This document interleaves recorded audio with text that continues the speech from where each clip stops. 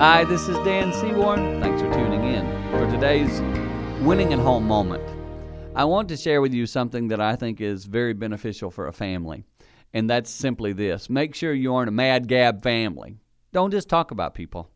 I believe it creates a lot of negativity. I believe it creates a household environment that can become very destructive, and it takes work and effort because it is so easy to do it. Talk about the neighbors, talk about family members, talk about other people, talk about political figures, talk about everybody. It's just what we do.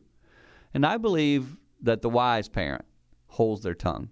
They share thoughts, they have thoughts, but they know how to say them in a way that's beneficial for the long-term health and benefit of their children. Make sure that's happening in your home. It's an easy time to let things fly off the cuff and come out of our mouth. Make sure they're beneficial and helpful to all the family. That will help you win at home.